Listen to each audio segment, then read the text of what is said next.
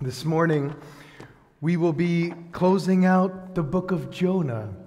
And I hope it's been profitable for you all. I trust it has been. It's unfortunate the book is so short because it's so good. Amen?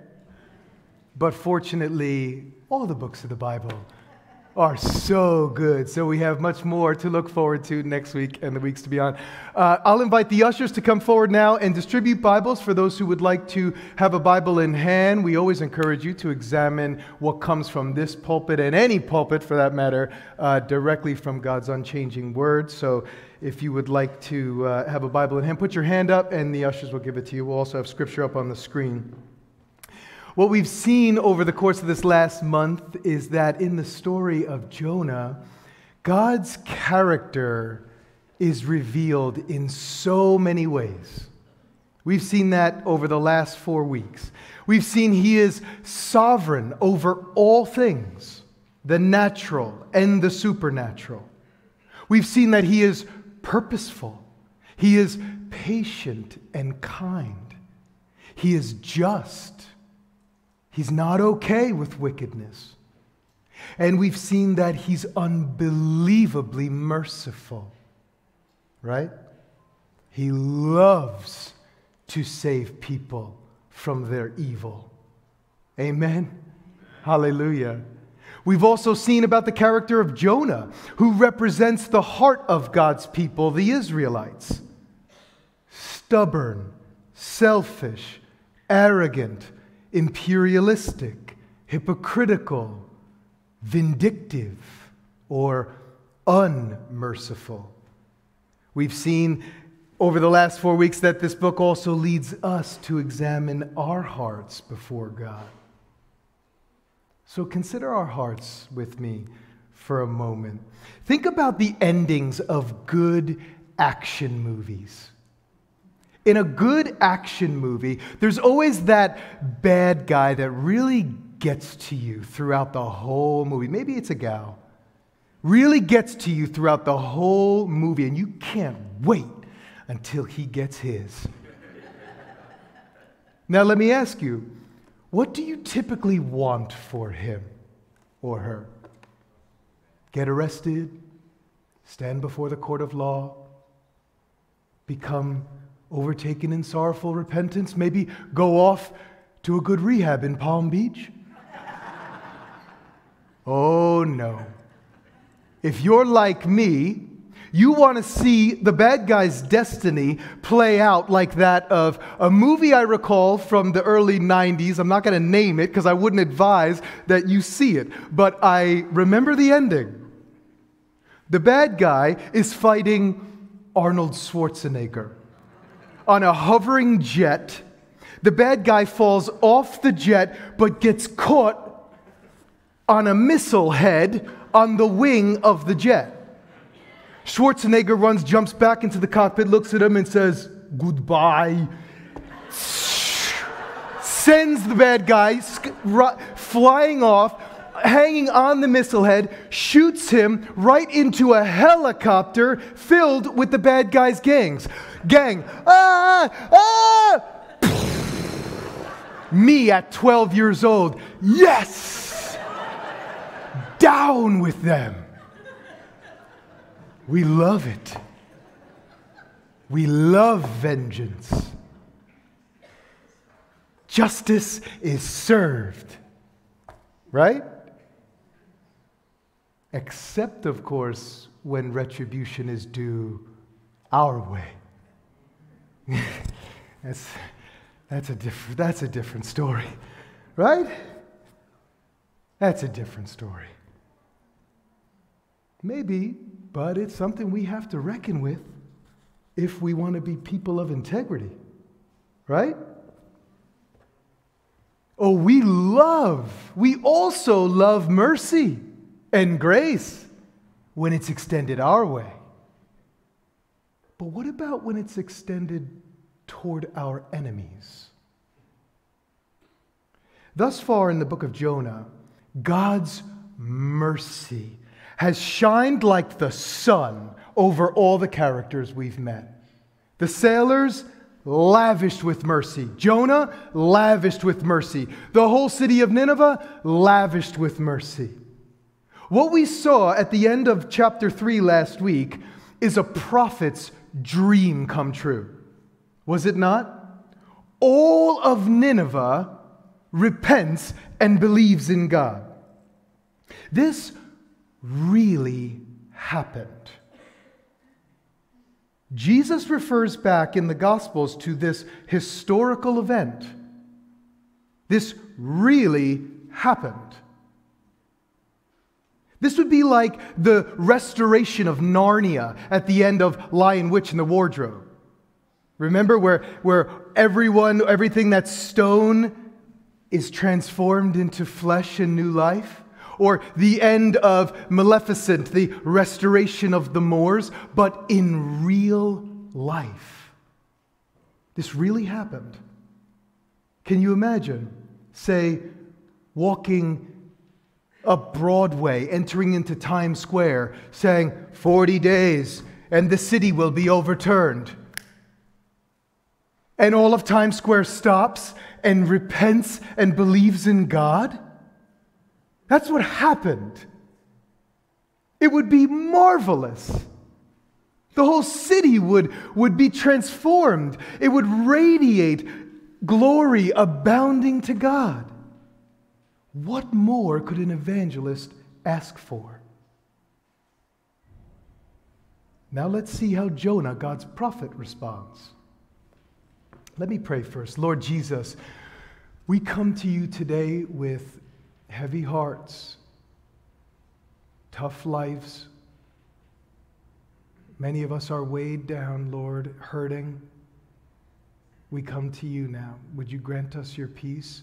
Lord, as we gather and read your word and search for peace in our hearts, Lord, we also pray for peace in the Middle East, in this war that's just broken out. Lord, we pray that you would intervene, bring peace there, raise up your children, Lord, to intercede with the hope of the gospel for the sake of peace. Lord, give us your peace this morning, we pray, as we read your word. We ask in Jesus' name. Amen. Let's read Jonah chapter 4, the first 5 verses. But it displeased Jonah exceedingly, and he was angry. And he prayed to the Lord and said, O Lord, is not this what I said when I was yet in my country? That is why I made haste to flee to Tarshish. For I knew that you are a gracious God and merciful, slow to anger and abounding in steadfast love, and relenting from disaster. Therefore now, O Lord, please take my life from me, for it is better for me to die than to live. And the Lord said, Do you do well to be angry? Jonah went out of the city and sat to the east of the city and made a booth for himself there. He sat under it in the shade till he should see what would become of the city. So the last verse in chapter 3, last week where we ended, showed that the city turns from their evil. God turns from bringing evil upon them, destruction that they deserve. And to Jonah, the Hebrew says here in verse 1, literally, this was exceedingly evil to Jonah. Or evil to Jonah with a great evil. So evil, he becomes angry. Literally translated, hot. He becomes hot. Filled with fury. Scandalized by God's grace. So he turns to God in prayer and reveals the depths of his heart. I told you this would happen. I knew you would do this. That is why I fled to Tarshish. The big reveal. At the beginning of the book, we readers wonder, why is he fleeing like this? Well, I guess it makes sense. Those guys are really bad. I'd be scared too. So we take our speculations through the book until the end, Jonah reveals himself why he fled. I knew that you are a gracious God, merciful, slow to anger, and abounding in steadfast love, relenting from disaster. I knew it. What Jonah is doing here is he's throwing God's words at him in a bizarre twist of events. And we have to see this because this is the climax of the irony in the book. Okay? Flashback to one of the darkest moments in Israel's history. Back in the book of Exodus, soon after God delivers his people from the hands of the Egyptians after 400 years of slavery, he delivers them through the Red Sea. First thing God does is he reaffirms his covenant, his covenantal commitment to them. You're going to be my treasured possession. And the people respond, yes, we will follow you in all our ways. God then calls Moses up Mount Sinai to give him his law, to keep his people living in harmony with him. As Moses is up there, the people begin to turn back to idols and false gods. Remember the golden calf they made? Just like that, they turned from God. In Exodus 32, God says to Moses on the mountain, you see, I know these people. They are a stiff-necked people. Now get out the way. My wrath burns hot against them. I'm going to wipe them out and make a great nation out of you. And Moses intercedes. Please, please, have mercy. These are your people. Why does your wrath burn so hot? You saved them. Remember your promises to Abraham, Isaac, and Jacob. Please, O God, relent. And 32:14 notes, the Lord relented from the disaster he had spoken of bringing on his people. Almost word for word, Jonah 3:10, as God relents from bringing disaster on Nineveh. Then Moses asks to see God's glory.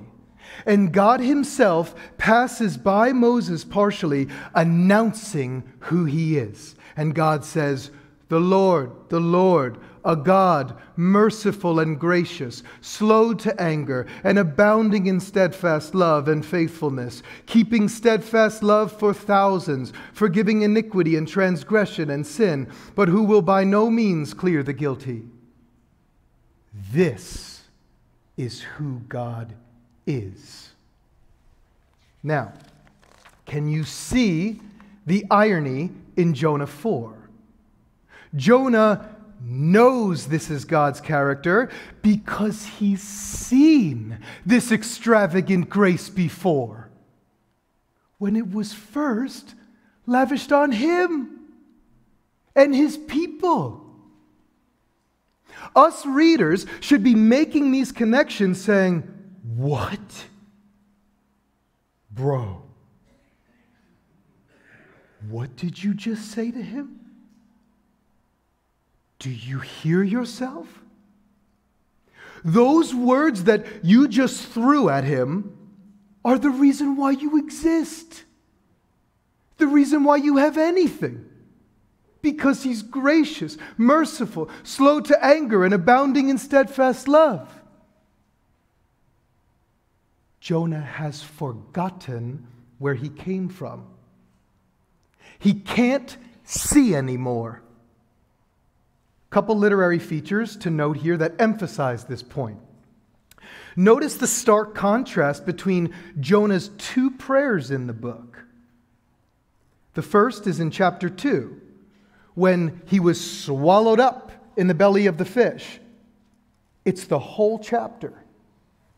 He's praising God for his mercy toward me.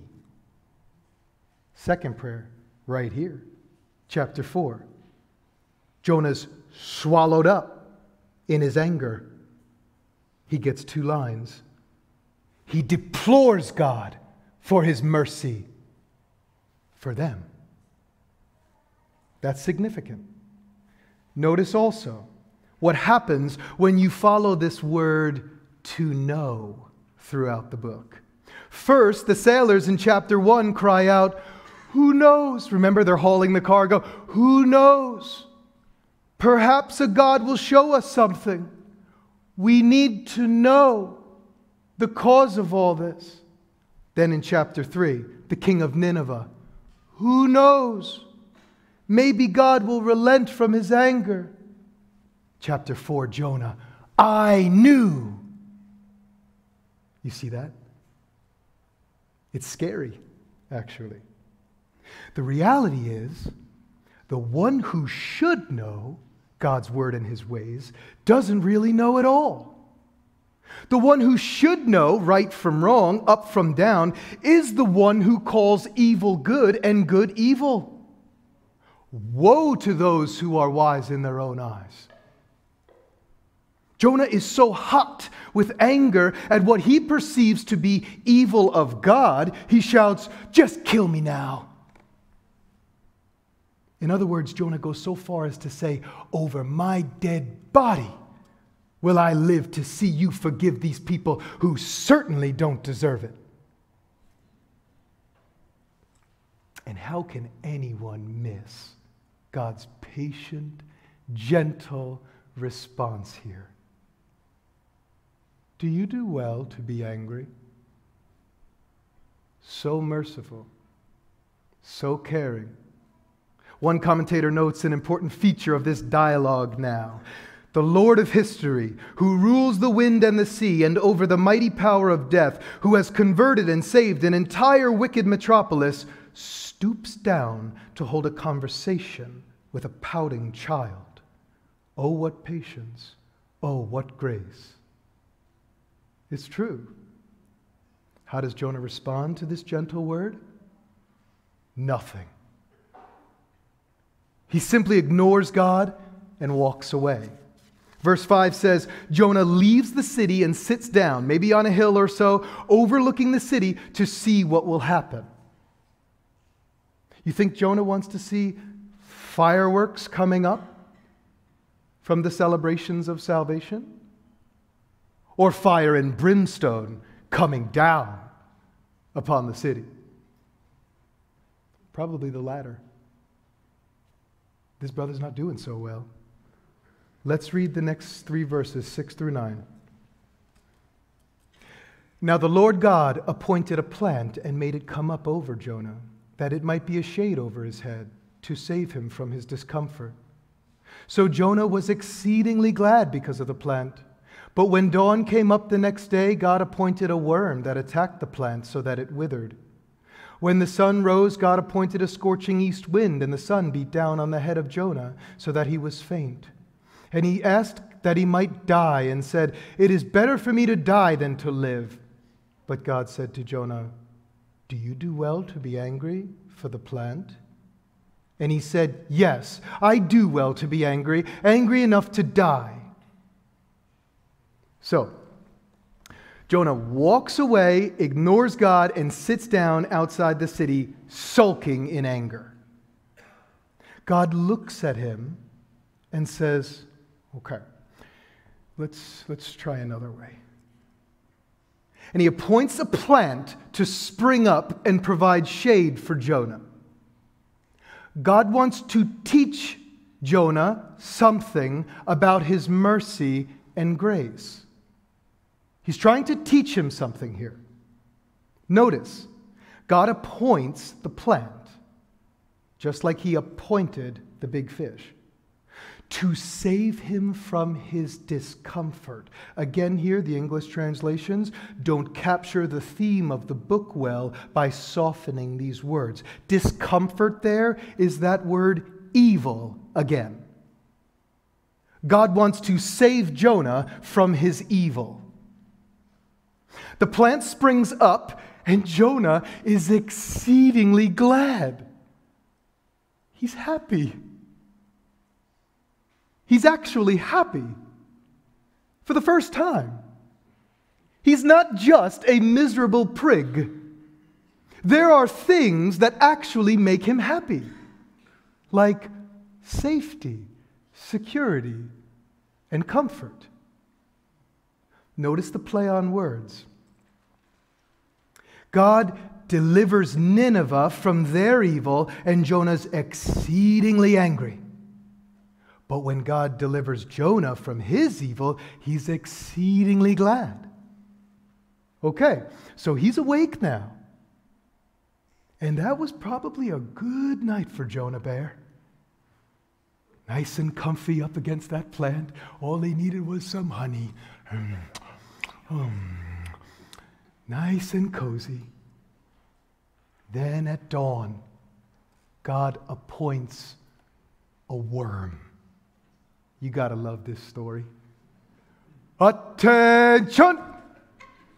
Forward march! The worm attacks the plant. The plant is done. Then God throws a scorching wind from the east and appoints the sun to beat down, or literally attack, Jonah's head. The worm's attacking the plant, the sun's attacking Jonah on his head with its rays, and Jonah Bear wakes up.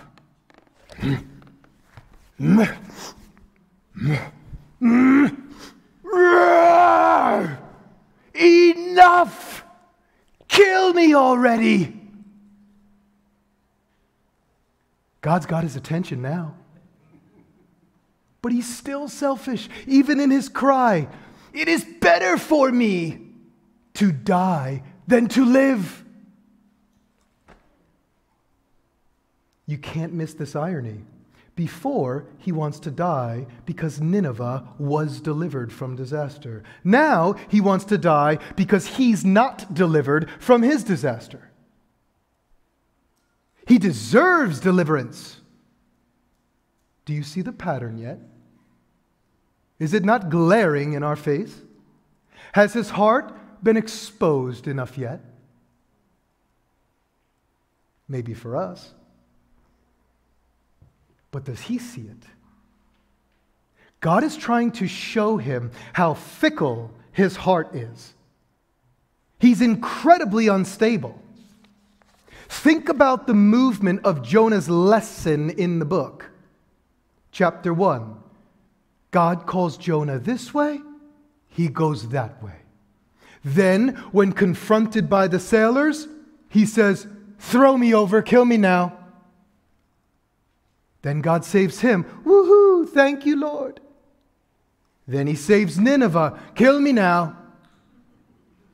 Then he saves him again with the plant. Woohoo! I love this plant. Then the plant dies. Kill me now. The only thing that's stable is who remains number one in Jonah's life. Jonah thinks that the most sinful people on earth are the Ninevites. But who does the story show to be the most sinful of all? It's scary. God is trying to get his attention by appointing a big fish, a medium-sized plant, and a small worm, until he's face to face with Yahweh. And Yahweh asks him the same question again, but with more specificity. A different angle. Do you do well to be angry about the plant? Yes, I do well to be angry. Angry enough to die, he answers. And he's still convinced he's in the right. Why is he so angry? You think it's because he's a militant vegetarian? He loved that plant. Probably not. Let's zoom out for a moment. We are reading a historical account of God's beloved, chosen people. This is Jonah, prophet of God, among God's people, the Israelites. These were the ones whom God said, "I choose you to be the recipients of my love from all the people of the earth. These were the richest, most blessed people in all the world because of God's covenant to them. The most secure, the most satisfied. Well, then what could possibly lead them, or one of them here, to grow so cold, so selfish, so arrogant? It's very simple, and we can understand it all too well. Ingratitude, ungratefulness. Jonah has gotten to a point where his election, his identity, his call and role in the world is simply taken for granted. Now, he's entitled to these things. He deserves these things. He can't see his own need for grace, mercy, and forgiveness anymore. He can't see it. And those who don't see their own need for grace, mercy, and forgiveness are the quickest to withhold it from others. We read this book and watch God trying to get Jonah's attention. And we say, Jonah, what are you doing? Come on, man, give up. And we must heed the words of first century Latin author Horace, who said, why laugh? Change but the name and the tale is told of you. Does God appoint trouble and calamity in our lives to wake us up? To get our attention? You bet He does. Go home and read Amos chapter 4. You may see in your Bible chapter title, Yet You Did Not Return to Me. God says over and over again in that chapter, I sent this to you and you did not return. I sent that to you and you did not return. I withheld this from you and you did not return. I withheld that from you and you did not return.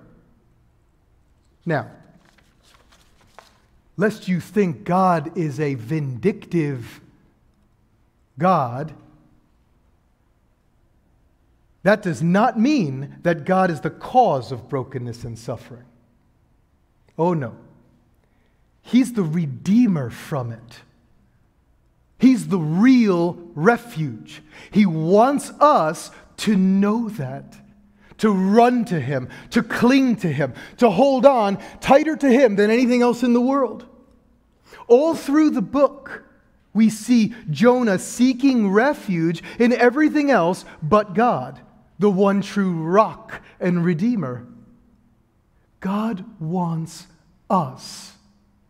Our hearts, our minds, our worship, our whole selves, because He loves us. Like a parent to a child, we understand only in part, but we can get this.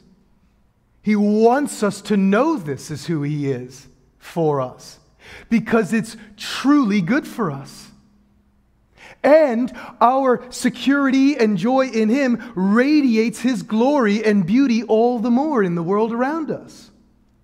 When everybody sees that we are unshakably secure in Him. Jonah lost sight of this reality. He couldn't see it. Can you? He wants you to know Him. Let's look at the final two verses here in verses 10 and 11. Interesting to note here, both Jonah and God have equal airtime in this chapter. Both speak exactly 39 words, but God gets the final word. He opens the book, He closes the book. Let's read the closing two verses. And the Lord said, You pity the plant for which you did not labor, nor did you make it grow, which came into being in a night and perished in a night.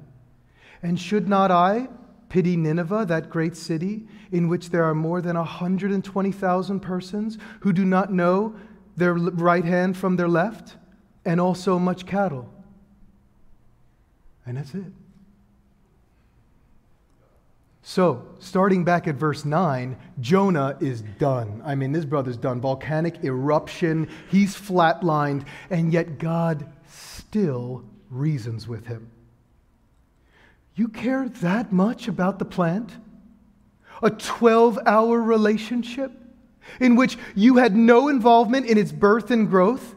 If you care that much about that plant, should I not care about that great city of Nineveh, filled with 120,000 people who I made in my image, and they're lost? They're misguided. They don't know their right hand from their left. They should be going one way and they go another. Sound familiar? They should be doing one thing and they do another. Sound familiar? Oh, they'll be held accountable, but they're misguided. Should I not care to show them the way? And the cattle. I got nothing for you on the cows, I'm sorry. I got nothing for you on the cows, except that God cares about the animals as well. And that's good enough. So that's it. The main point of God's lesson right there. Notice Jonah's last words, what they were in the book. Yes, I do well to be angry, angry unto death. Literally. This is the only place in the Old Testament this phrase, even unto death, or to the point of death, is used. That phrase should ring a bell for most of us. Where Jonah sits in his sin, boiling in exceeding anger, so extreme he wants to die, Jesus, the one who's greater than Jonah, sat in the Garden of Gethsemane the night that he was betrayed, and before going to the cross prayed, "My soul is exceedingly sorrowful, even unto death." The weight of bearing our sin upon himself was crushing. Yet he was willing to die in our place, the place of judgment that we, his enemies, deserve. Where Jonah storms out east of the city, looking over it, seething in anger, hoping it gets destroyed, Jesus leaves east of the city of Jerusalem, looking over it with tears in his eyes and compassion in his heart. Sheep without a shepherd. Oh, Jerusalem, Jerusalem, if you would only know how I would have gathered you like a hen gathers its chickies. If you only knew. Is this not the same heart of God who closes out this book in his final words to Jonah? Is that not the same heart? Same God? How merciful.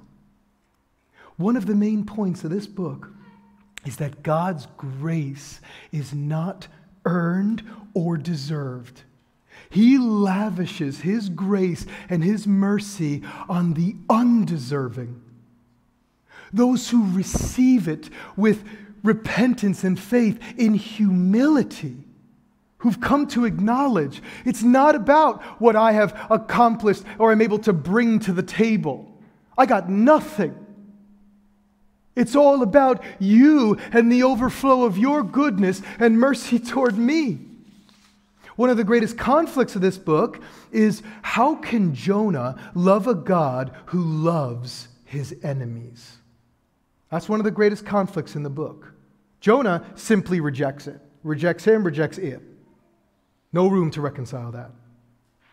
But the answer to that question and the power behind it is found in the gospel of Jesus. Jesus came and redefined what an enemy is. He made very clear that the line of judgment between good and evil comes right down the middle of every one of us. The one place where all hate, prejudice, racism, classism, imperialism, where it all falls flat is at the foot of the cross, where our commonness is truly revealed. At the foot of the cross, humanity stands united in our depravity and our sinfulness before God. And at the foot of the cross, humanity stands united in our only hope for redemption. We are all born into this world as enemies. Enemies of God, that is. We deserve death. He brings us new life. The Bible says, while we were His enemies, Christ died for us. The ungodly. The just for the unjust.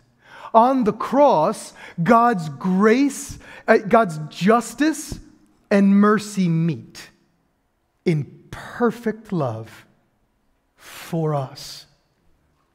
The glorious graces of the gospel are universal for everyone who believes in Him.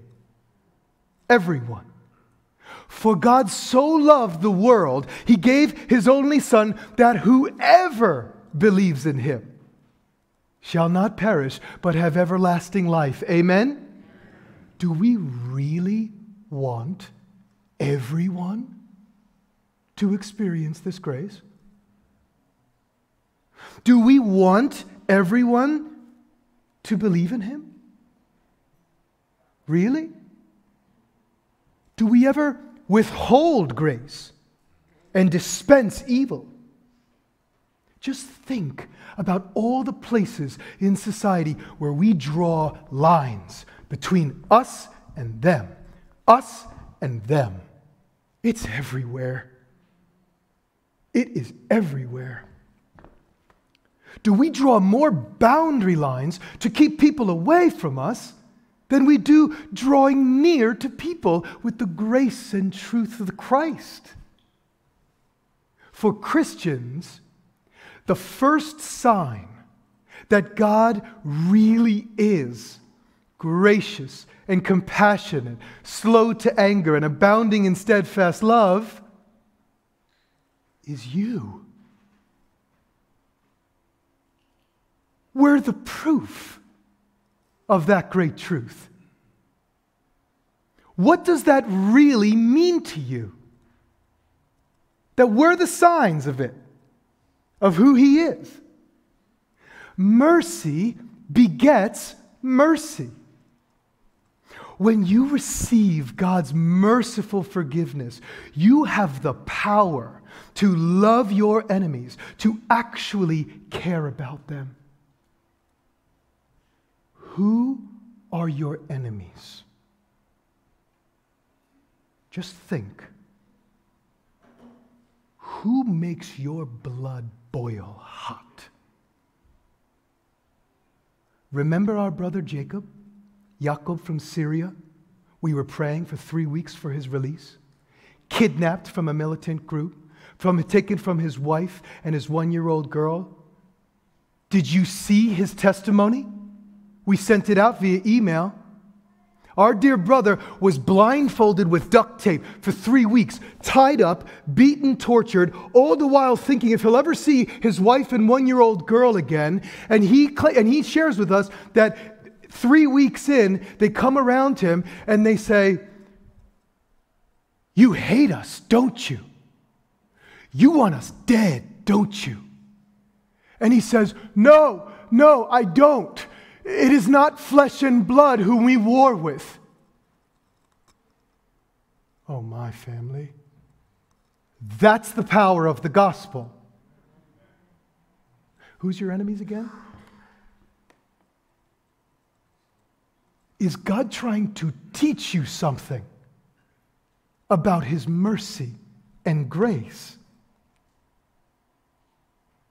Take that question with you. The book ends open-ended on purpose. We don't know whether Jonah ever responds or repents. One strong indicator that he likely did repent at some point is that we have the story. Think about that. How could a story like this ever be told in such detail where he himself looks terrible from beginning to end unless Jonah himself has come to experience the true grace of God? Just a thought. The book ends open because its intent is not to conclude with Jonah in focus, but you. The story turns into a mirror. How will you respond to God's grace and mercy? That's the question at the end of the book. That's God's intention through the narrator at the end of this book. Will you look over the city through the eyes of Jonah or through the eyes of Jesus? With anger and vengeful hearts or with compassion and mercy? In the closing scene of Black Panther 2, Wakanda Forever, the new Black Panther, Shuri, the sister of the original Black Panther, is standing over her enemy Namor, filled with rage and vengeance, spear in her hand, ready to end his life. When her mother Ramonda calls out, "Shuri, show them who you are," she drops the spear, lends a hand. That's a good ending. In view of God's mercy, Christians, show them who we are. Amen?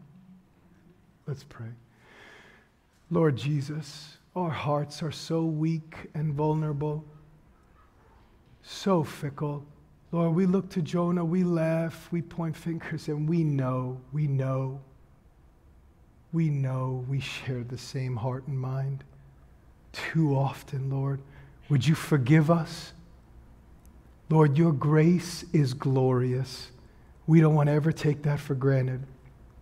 Free us from anger. Free us from sin, hate, brokenness, Lord. Help us to see and behold the beauties of the gospel of Jesus. Awaken faith among us this morning, Lord. We call out to you for peace with you through the cross. Thank you, Jesus, for all you've done for us, that in your death we might have life. Help us believe and follow you in freedom, peace, joy, and security, that you would be honored and glorified, we pray in Jesus' name. Amen. God bless you, family. Have a wonderful week.